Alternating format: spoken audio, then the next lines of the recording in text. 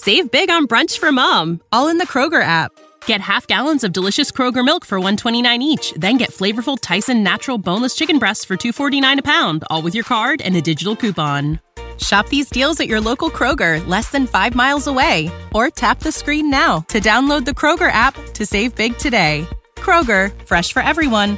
Prices and product availability subject to change. Restrictions apply. See site for details.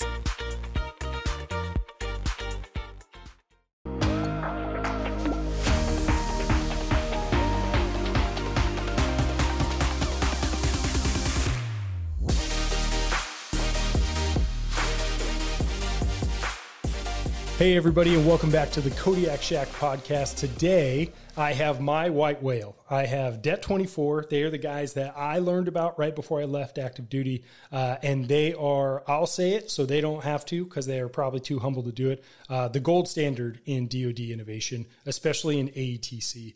So super excited to speak with these guys. I have Tiger, who is the commander there, and then I have Slayer, who is one of the line IP ADO types who's been there for years now. I don't know how you're able to do that and stick around, so lucky you. But Slayer and Tiger, go ahead and tell us about yourselves. Yeah, go ahead. Cool. So thanks, Vader. Yeah, I think we met last year when you guys came out with the Holloman contingent. So my background is I flew C-17s operationally, and then that was one assignment. Then I went to Advanced, and I did about 2 years of Advanced flying T-6s before I ended up, as we say, my years here at the DET. So I showed up in fall of 2020, and so that was right at the tail end, and we'll talk about this a little bit later, the tail end of version 3 of Pilot Training Next. And that was right before we got into Pilot Training Next Advanced is what we called it at the time.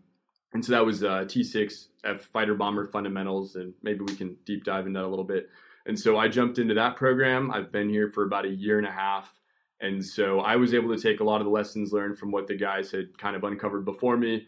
And I basically was able to just kind of carry the ball forward. So since I've been in the DET, that's when I jumped into the innovation space. And that's really where it all began for me, where I started figuring out what everyone was doing innovation-wise across the DoD. Nice. Yeah. Yeah, and so a little bit about me. I flew RC-135s as an EWO for a few years and went to pilot training and flew tankers, and then came back to AETC. And that was around about the time, maybe a year or two before this whole Pilot Training Next thing started. And so it definitely caught the bug at an AFWERX event. You know, they do a great job of creating a lot of buzz and excitement. And so, and found out there was a lot of like-minded people out there, especially in the pilot training space. And so we all kind of started this grassroots level at the same time PTN was starting. And so there was just this, silent, what we called ourselves as a virtuous insurgency. Like, we're going to transform pilot training, from the grassroots up. And fortunately, there was a lot of, geo level advocacy, in AETC at that time that actually allowed this, this little brush fire actually turn into something that's raging. And so, came up here to 19th Air Force staff the last few years and, worked on the scaling side of this whole initiative. All the lessons learned that came out of Pilot Training Next ultimately went scaled out to the UPT basis. And so I just took command, 3 months ago. And so relatively new in the seat, but really excited to continue to carry on, what has been put, or at least what has been established as, standard practice here in DET 24 for our next mission. Yeah. Well, I got an opportunity while I was still active duty to come visit, and I met Slayer, and I got a chat with Motor, so your predecessor. Yeah. And I was just so impressed with the program and what was going on there, because it's across the board. So you're not a one-trick pony where it's like, hey, we have PTN. You have it all. You have your human performance team and all the sports psychology going on and the physicality side of flying airplanes. And then you have your PTN stuff and the VR and I think you were working on either AR or XR, so we can kind of see where that's gotten now. But yeah, it's funny, Slayer. I assumed when I got there, it seemed like you'd been there for a long time because you were so knowledgeable. It seemed like you'd been doing this for 5 or 10 years. So it's funny you only got there in 2020. But Slayer, when you ended up there, was that kind of your goal? Like, hey, I want to be at Det 24. I want to be in the innovation space. Or was it more you were going back to instruct at pilot training and you ended up in Det 24? Yeah, so I think there's twofold. So this kind of gets more personal as you kind of navigate the career path. And if you're supposed to stay on, the slated career pathway, then my path was to go back to AMC, and I was supposed to go back and continue my progression back in the C-17. But I kind of had been catering my instructional skill set, and I was really finding that I enjoyed that a lot. And one of the places that was leveraging IP development was Pilot Training Next, and they were taking a lot of time to really groom their instructors to make sure that that was becoming a foundation of the future of instruction and the future of Pilot Training Next. So that was probably what caught my attention first. And then if you call it innovation, I kind of look at it more as problem solving. Hey, if this system can be improved, how would you improve this system? Go. So rather than being in a cookie cutter, maybe ADO type environment where my scope of influence is really going to be repetitive and redundant, I'm going to do the same things probably throughout the week. The moment I hit Pilot Training Next, my challenges and the problem sets we were given really differed really from the mission set. So every couple months we'd be seeing something new. So I chose it not really knowing where it would end up, and Pilot Training Next or Det 24 it's been awesome to see new and get to do both instruction and innovation in one place. Yeah, and I love that because I think, on the operational side, everything is like, hey, let's make it happen. Let's figure out ways to get things done. And then you go to the FTU and it's like, just put your nose to that grindstone and don't lift it up. But Det 24 is very much like, let's do this better. Let's not just do the same thing over and over just because we've done it in the past. So Tiger, it sounds like you kind of got bit by the innovation bug and then you kind of were able to come over. So how was that transition? You kind of pushed more to end up there? Yeah, most definitely. Especially at the point that I'm at in my career, like Slayer was saying, you kind of have to, I don't want to say make a decision, but if you want to, go down the leadership route, which is something that I definitely valued, but also stay in this innovation space. There's not too many places that you could do that.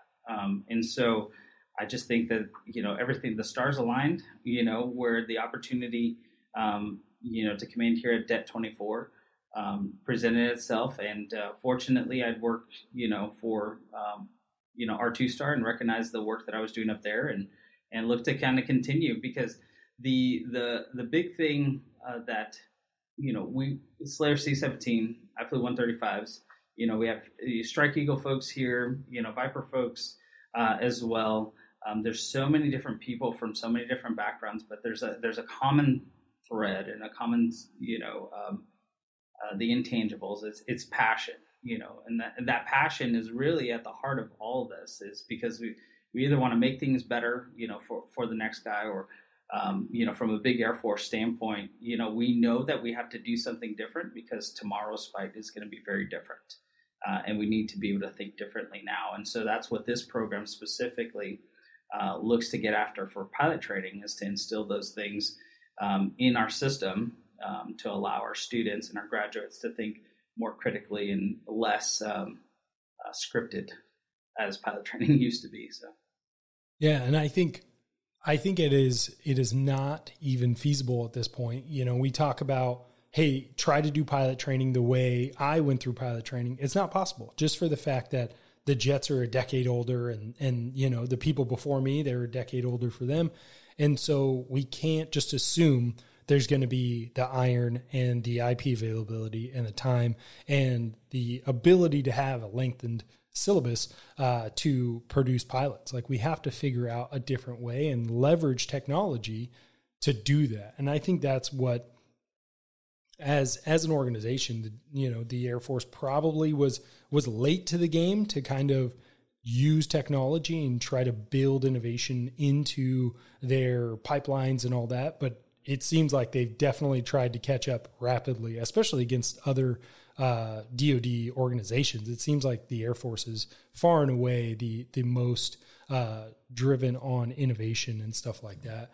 So getting into some of the innovation, we'll jump right into kind of PTN. So initially PTN kind of got a bad name, which is unfortunate because the problem is people who didn't know what they were talking about were just kind of saying stuff. And then that became the narrative. And it was really unfortunate because the reality is, which one of my friends said exactly kind of what we said before, was we all try to innovate and do better in the space that we're working and change our processes.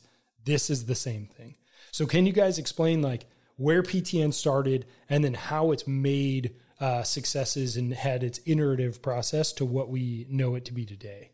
Sure. I would say, the initial, kind of directive, if you will, of Pilot Training Next was to see how fast you can create a pilot. It was really about speed and using one airplane in that particular case. So taking somebody, pedestrian off the street into a T6, getting them ready, FTU ready in 6 months or less. And so I think that was definitely a noble goal just to see in a small use case what you could do.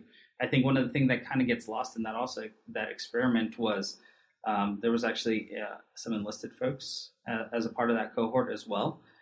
To see with not the same background, can they be successful? And, definitely learned a lot of things along the way. And so as we learned things during that first iteration and led into version 2 and 3 in the T6A and the T6B, we realized, from a system standpoint, it doesn't really behoove us to go too much faster. It ended up morphing into more of a quality improvement by changing the way the syllabus is more flexible to allow you to go as fast as you are proficient, but also to be able to give you opportunities where you need potentially more instruction, more rides, those types of things allow you to kind of bank those sorties and reallocate them, if you will.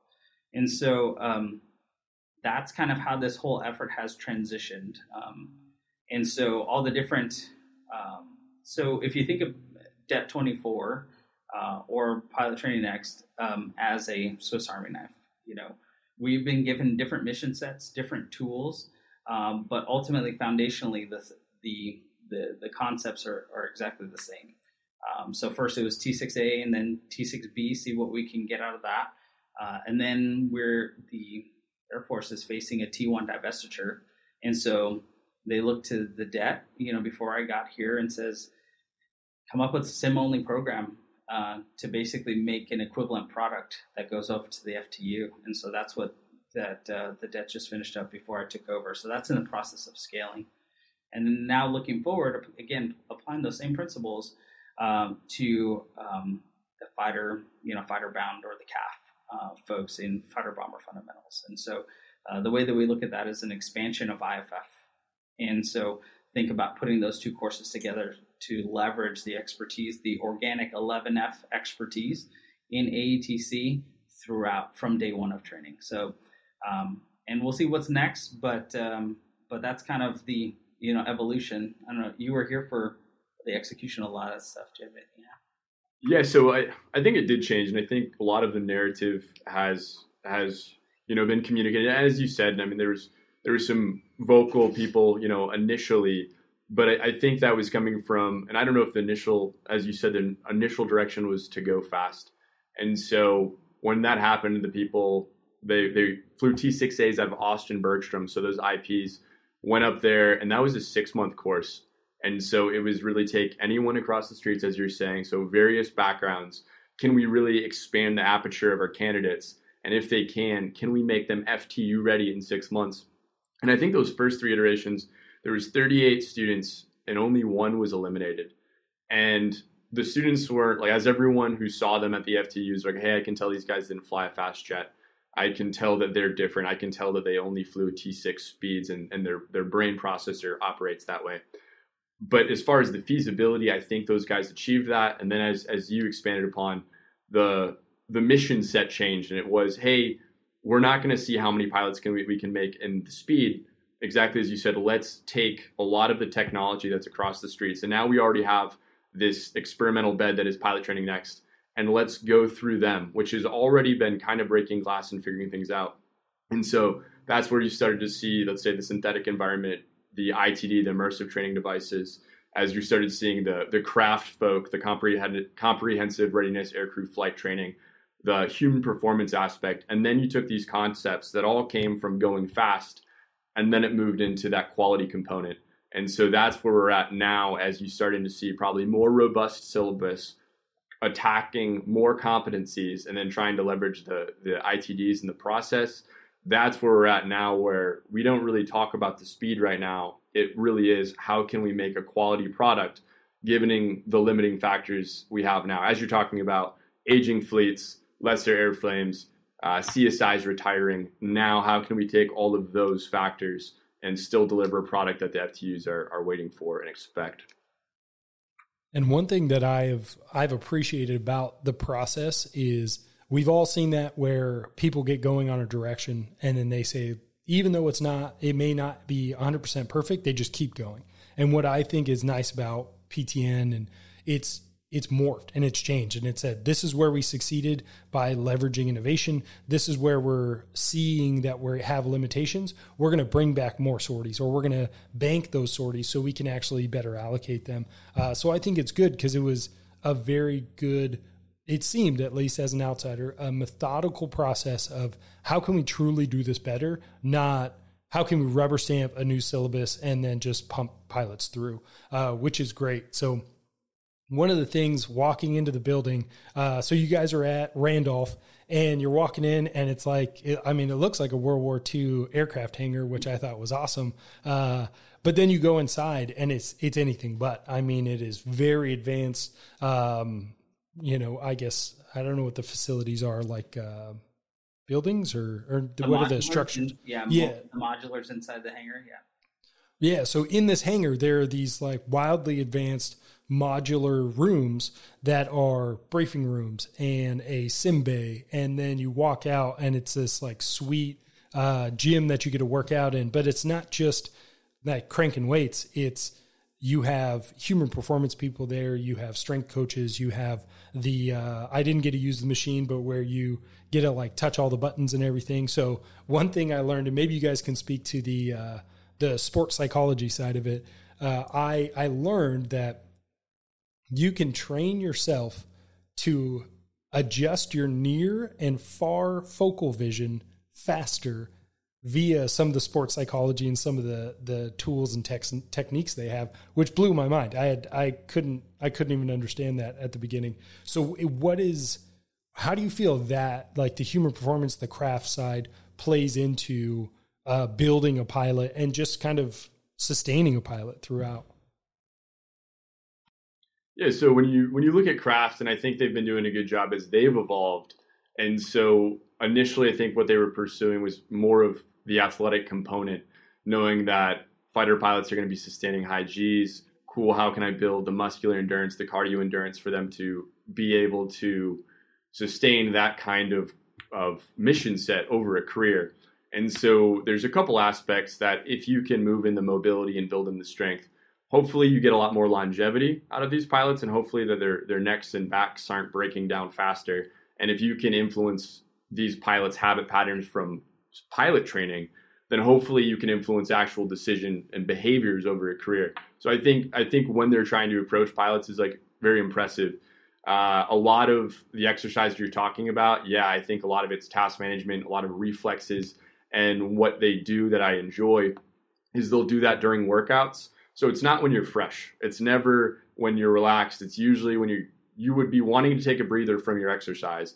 And now they're going to take you from a physically demanding place to a cognitively demanding exercise. So they've been working on that. And recently, a conversation I had with one of the individuals today is they were determining essentially your field of view based on the mobility of your neck.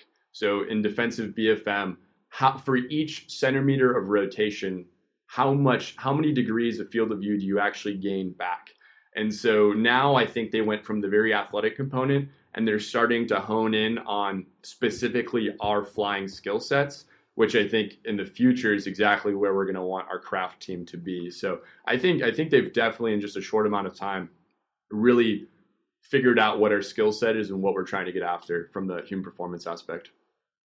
See, that's awesome. And I started watching Formula One a couple of years ago. Do you guys watch Drive to Survive? Let's go. Yeah. Well, literally, my wife and I are sitting there. We're watching, we're just cruising Netflix as people do. And it's like Drive to Survive. And then it says, these guys have a near fighter pilot mentality. And I was like, okay, we'll watch this one. We'll see what these guys got.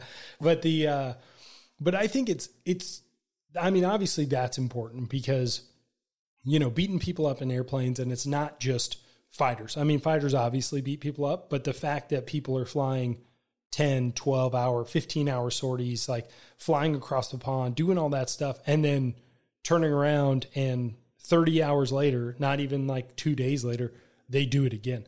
So the reality is like strength and mobility is important across everyone because, I mean, it's known that as you get older, you're just not going to be as athletic. You're not going to be as mobile. You're not going to be, able to do the fitness stuff because even our fitness standards kind of degrade over the years. Like, hey, you're 30 now, you're 35 now, you're 40 now. So it's understandable. But what we want to do is delay that or make a fighting force that can survive not only pulling G's, but just sitting in jets for hours and hours and hours, or trip turning in a T6 or a T38, like in UPT. And so that's one of the things that I told my OG, who I actually brought out to come visit you guys.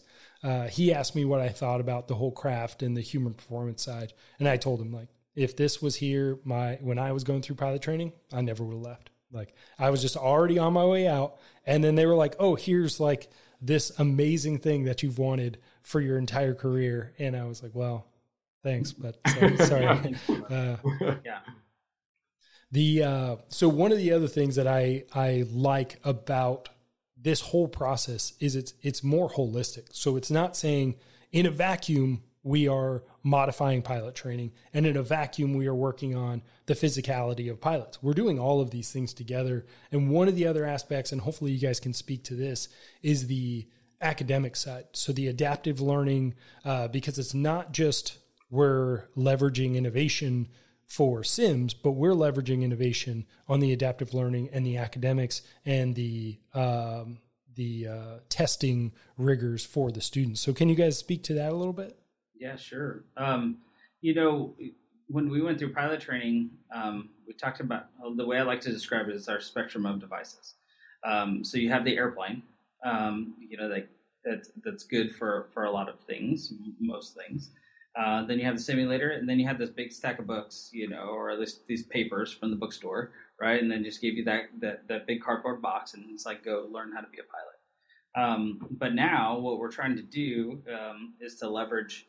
So you still have the airplane, you still have the simulator, but you're trying to develop tools to the left of that, so immersive, so VR or extended reality where it makes sense.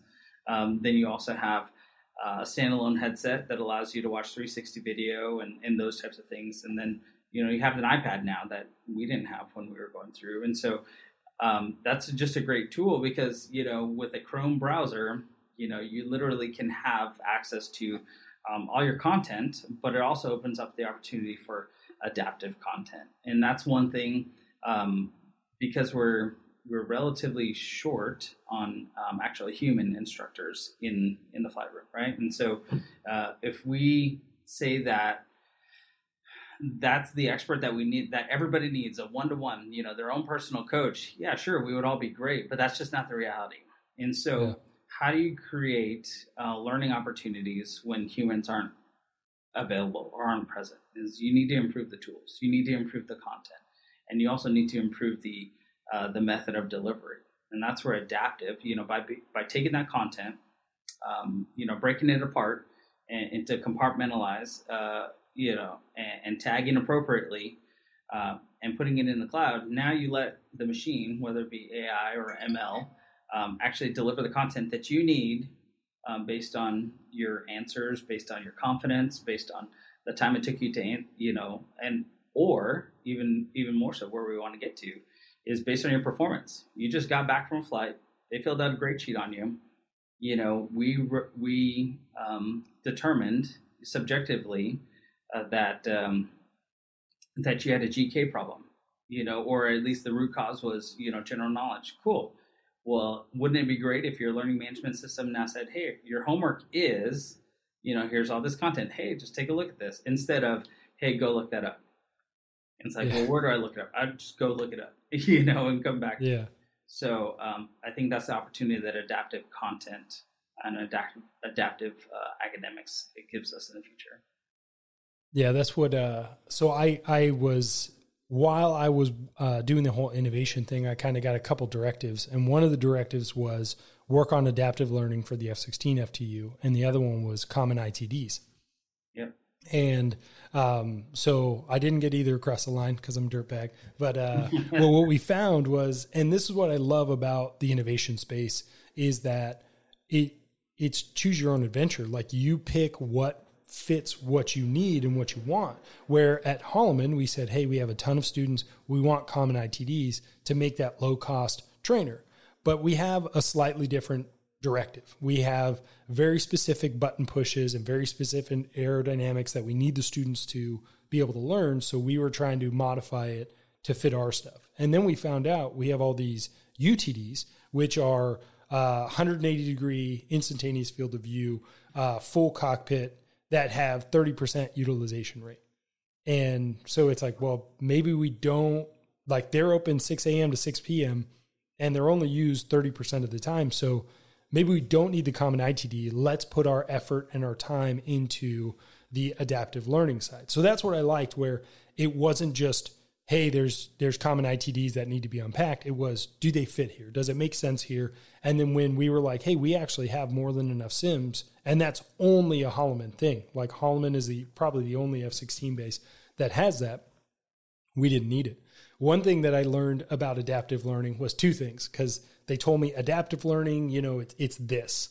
And then I said, oh, like this massive question bank. And they were like, question bank's gone. Like, it's not just teaching the test. And I struggled to wrap my mind around, like, I couldn't envision how adaptive learning was doing it, but it was literally taking everything and then poking holes. And then every spot where it was like, oh, you're weak there, your GK's weak there, or you don't understand how to do this cloverleaf or whatever, we're going to teach you, which I thought was amazing. One of the things I saw was the grade sheet. Are you guys using the grade sheet that I saw with, I think it was Dr. Jill that did it? Because it's like 100 or so items. It was like 20 items just for a takeoff. So how is that? Because that seems daunting. So I think it's important to, for DET 24 specifically, in the small group tryouts for each of the courses, whether it be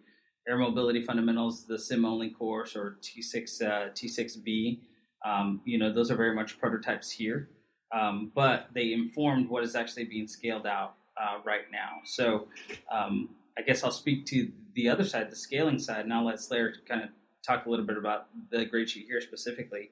So while it's probably not as expansive, it definitely has the level of fidelity that you need to be able to, put multiple events, landings. It's not just one place to put one grade for 12 landings. You can put 12 landings and actually grade them appropriately, because then at the end of that, you start to establish trends, right? And so it's the data on the back end of that that is currently being scaled out as well. So to what you guys used. Yeah, so I'll answer that, and then I actually have a question for you. I think we kind of touched on it, but those grade sheets, they were very expansive, and they were great for a data collection standpoint. But one of the limiting factors that you already alluded to is T6 guys, T38 guys, double turn, triple turn. And if you have 3 very expansive grade sheets, awesome amounts of data, but you're putting that extra burden on your guys who you need that amount of volume through. So we went through it, and I think for the scope of our experiment, based on the amount of students, the amount of IPs we had available, it worked for us, and it helped inform a lot of the research and identifying the gaps in our own students. But at the same time, it was like, we need to find a middle of the road product that's actually going to be good for the guys on the streets and everyone at the UPT bases. But one question I had for you is, you talked about the underutilization of the sims at Holloman. Did you guys move towards augmented reality or any kind of mixed reality solution to turn those into, because those would be great simulators if underutilized, right? Versus like having to build an ITD. Yeah. So before I answer that, one of the things that it reminded me of was, in the data gathering, because that's so important, right? When you're working on adaptive learning or you're working on using computers, they need data, and not just data, but good data. And I still remember when I was in T-38s, I was getting ready to fly a formation approach.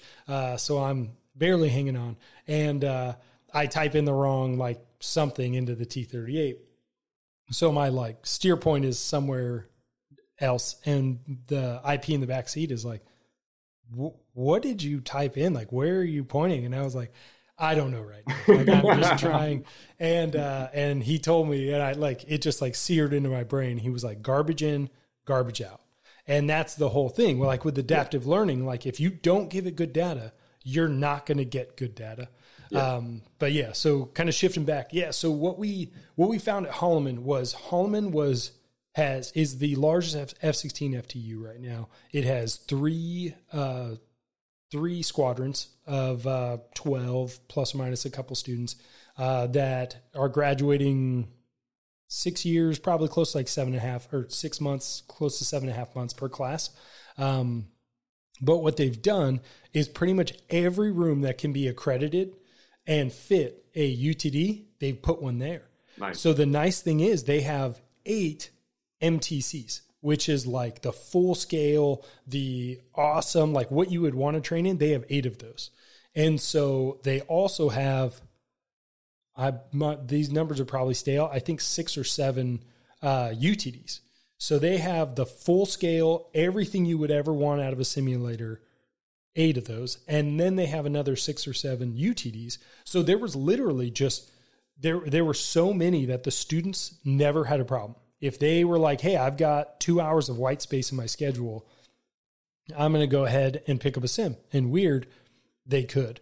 The only downside, and this was going to be a problem with common ITDs also, was location. So the 8th Fighter Squadron had 2 UTDs in their building, and then across the parking lot had 4 MTCs.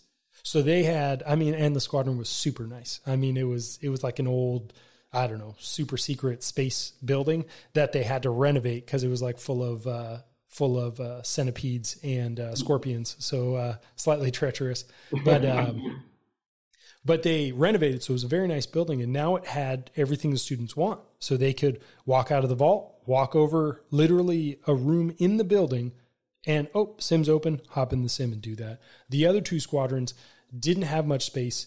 So they weren't going to have common ITDs in the building anyway. So they had to drive across base to get to either UTDs, MTCs, or where we were going to put the common ITDs.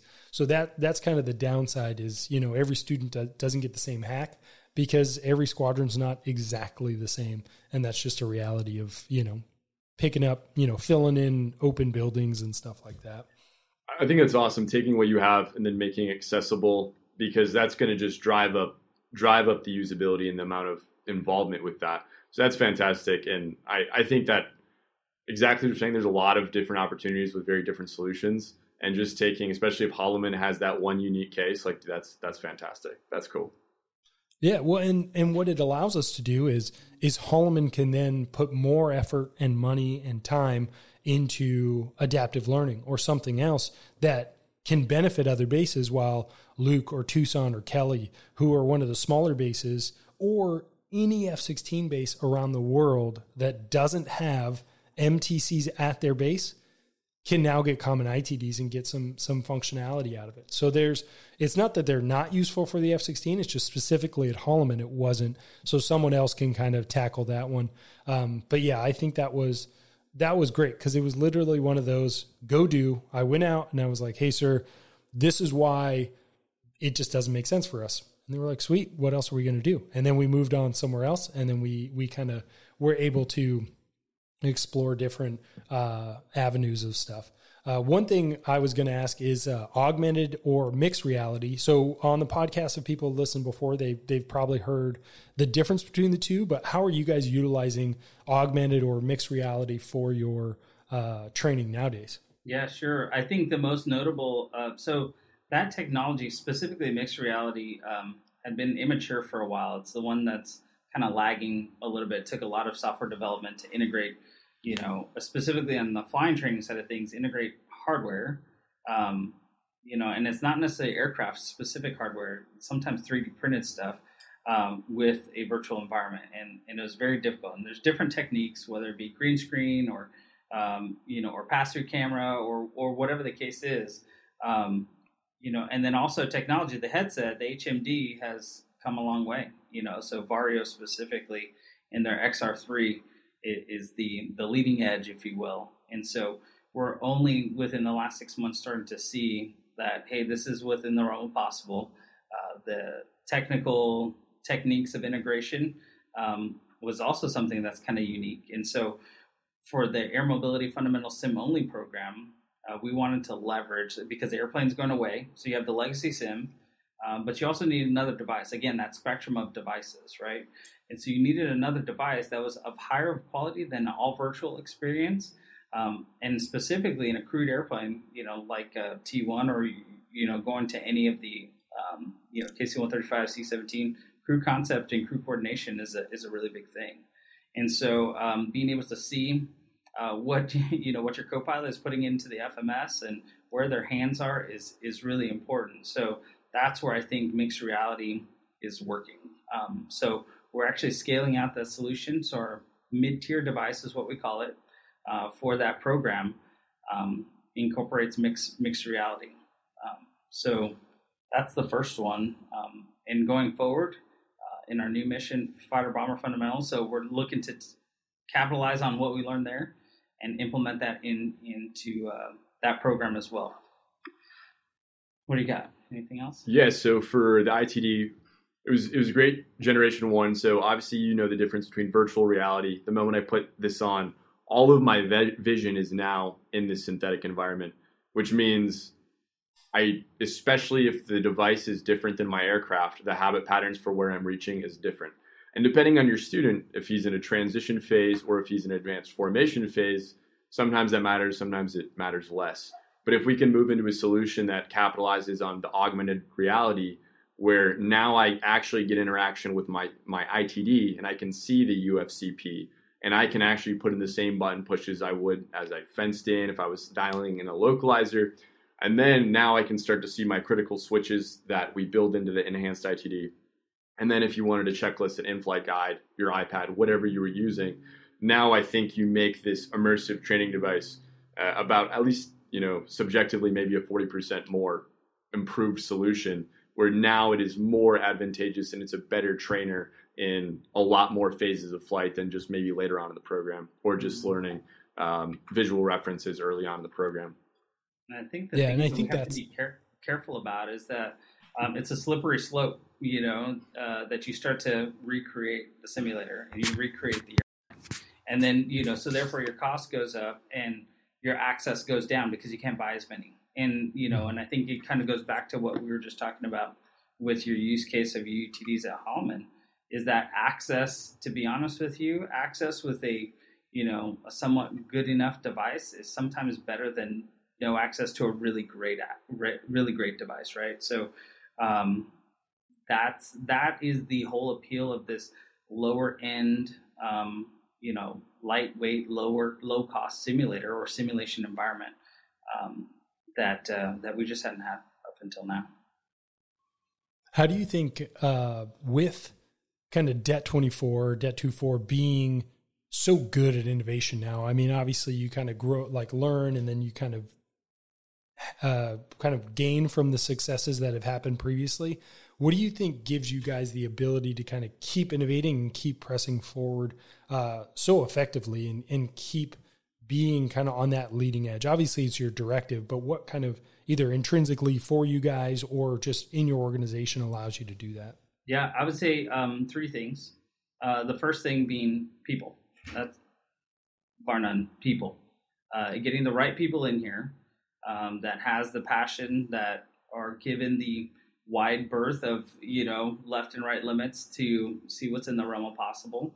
That's how we got to where we're at. And so, I know that's, as we're starting to bring on new folks, that was definitely a requirement to, do you think differently? The way I kind of characterize this whole space is kind of like a land of misfit toys. So we have people coming from the CAF, the MAF, the Bomber Air Forces as well, and AFSOC, and, we're all kind of put together in this place, and we all have different skill sets, but somehow it just works, because everybody has that kind of common passion and the creativity, and more importantly, the maneuvering airspace to be able to do that. The next couple of things is leadership advocacy. So at the GO level specifically, it came down from the chief. It, transformed the way that we train. Innovation, with General Golfing, even beforehand, being one of, his priorities.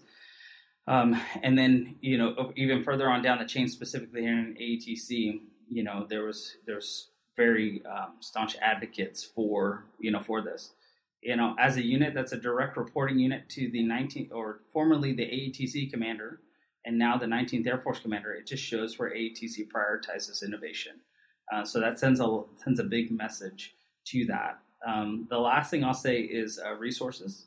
The way I like to describe it is flash to bang. If your flash to bang is short, and you can show small wins, and you can show that you are doing something effective with the resources that you have, that the more trust you build, and therefore the more resources that your leadership is willing to go out and get to fund, whether it be air mobility fundamentals, sim only, fire bomber fundamentals, or try things. So I think that's how we did it with those three things. Nice. Well, and I think what would you guys say is the most kind of game-changing thing that you have kind of seen come out of Det 2-4 over the last few years, and kind of what do you see as the future of that innovation? Man, okay, loaded question. What is the best? What is the thing? Only thing? Yeah. So I think what I'm starting to see, and this is mostly so as we've been preparing for T-38 FBF, I'm starting to hear problem sets from other FTUs, other communities, and I think one of those problem sets I'm just starting to hear a current theme. And I think, as we had a conversation today about this, I think the synthetic environment and how that improves is going to be one of the biggest game changers in the future. And I say that in the sense of when I hear about F-35s and the FTUs communicate, just the amount of airspace required for them to actually effectively fly and exercise that they need, that is becoming like the real world resources are becoming a massive limiting factor. And I think as we can make the synthetic environment a viable training tool, I think it's going to open up a lot of avenues outside of just ATC, but to essentially maximize our resources. And not just for us, and as we think of scenarios for T-38 FBF, but let's say you had a student in the immersive training device, if it could be pre-programmed where he's number 4 in a 4-ship, and those 3 planes are already loaded up. Well, now I don't need hardware, I don't need IPs, and the scenario is already built. Take that same idea and put that in your FTU at F-16s or F-35s. I think a lot of people are all running into a similar solution, and I think that is only going to get more movement and utility, I think, in the next 5 to 10 years. One thing that I would say is that, and it's the students' willingness to push the limits of themselves, and so creating an environment to be able to do that, not accept the kind of cookie cutter flight profiles or missions. I'm going to give you an example. So early on in this experimentation phase, before we scaled out the lessons learned, they had innovation flights at each of the bases. And advanced specifically, they referred to them as bonsai flights. And so one of the students in this experiment, were you at Advanced when Matrix was there with the bonsai flights, or were you already down here?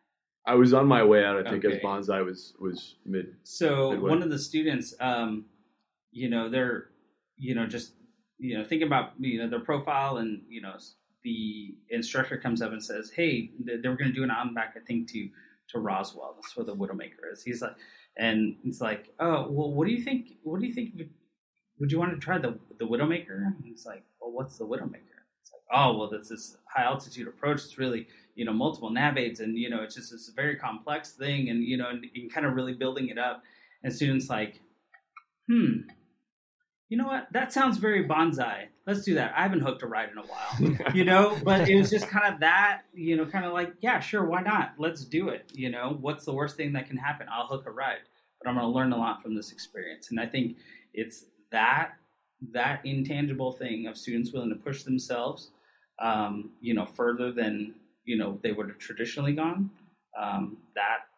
That's evident everywhere across UPT right now.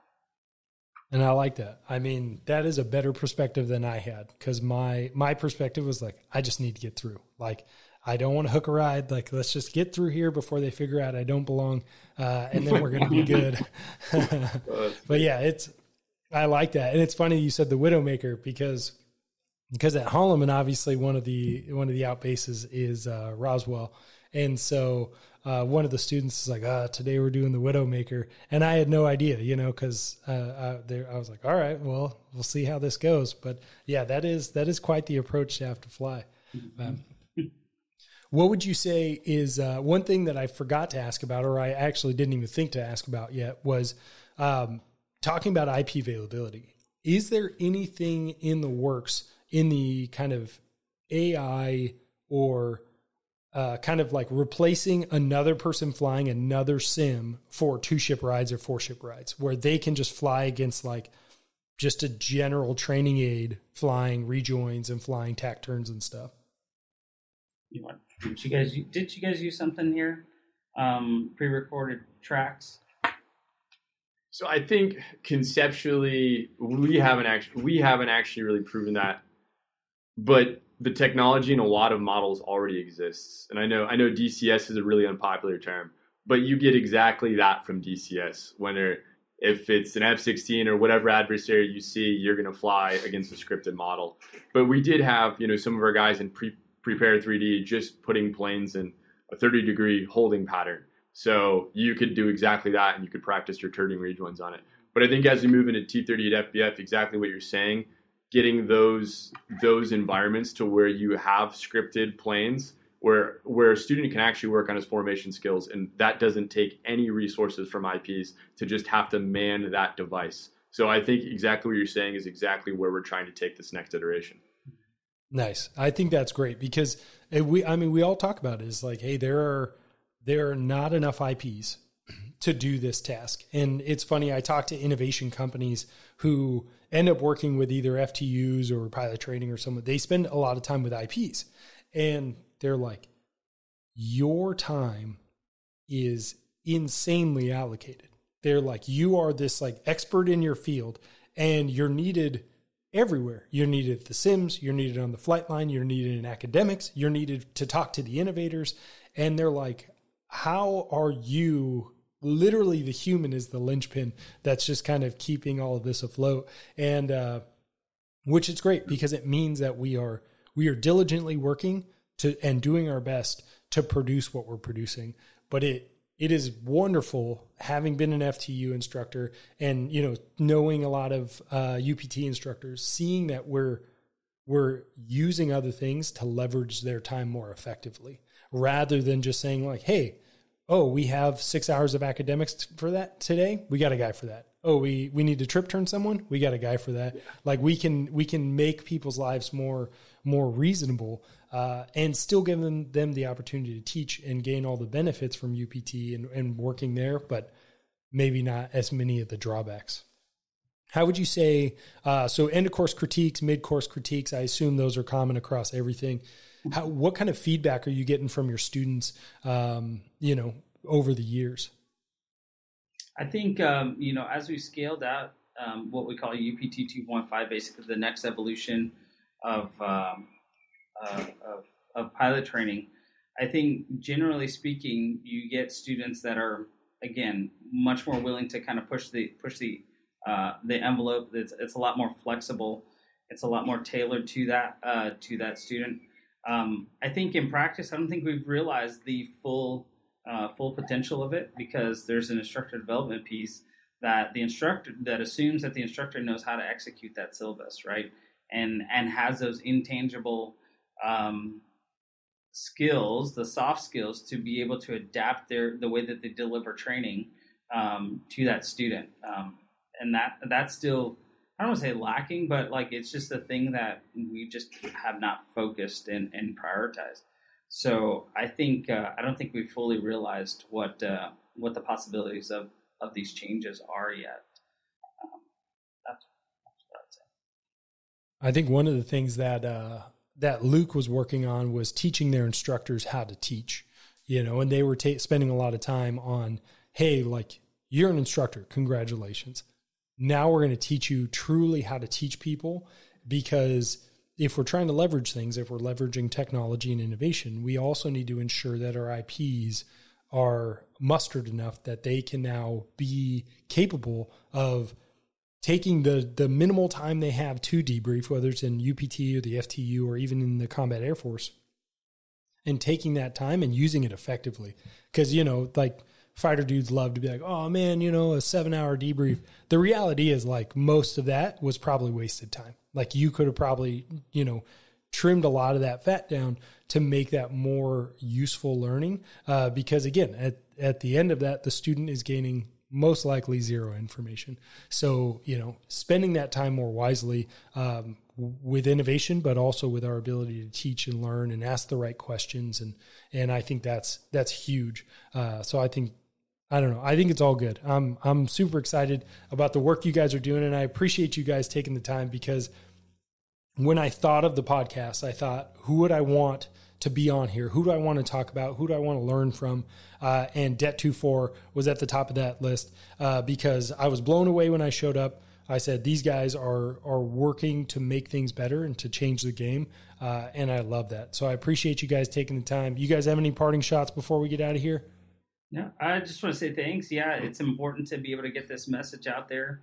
I think, our last commander did a really great job of just kind of dispelling a lot of the early myths, that we talked about here at the beginning.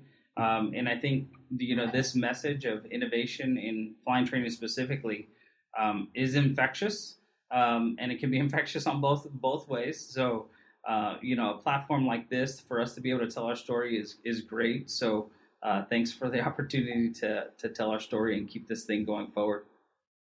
Yeah, man, I'm a huge fan of the podcast. Just listening to some of your podcasts, just seeing who else is in the innovation space, who has tools that can help us, who we should reach out to, who we should be in collaboration with.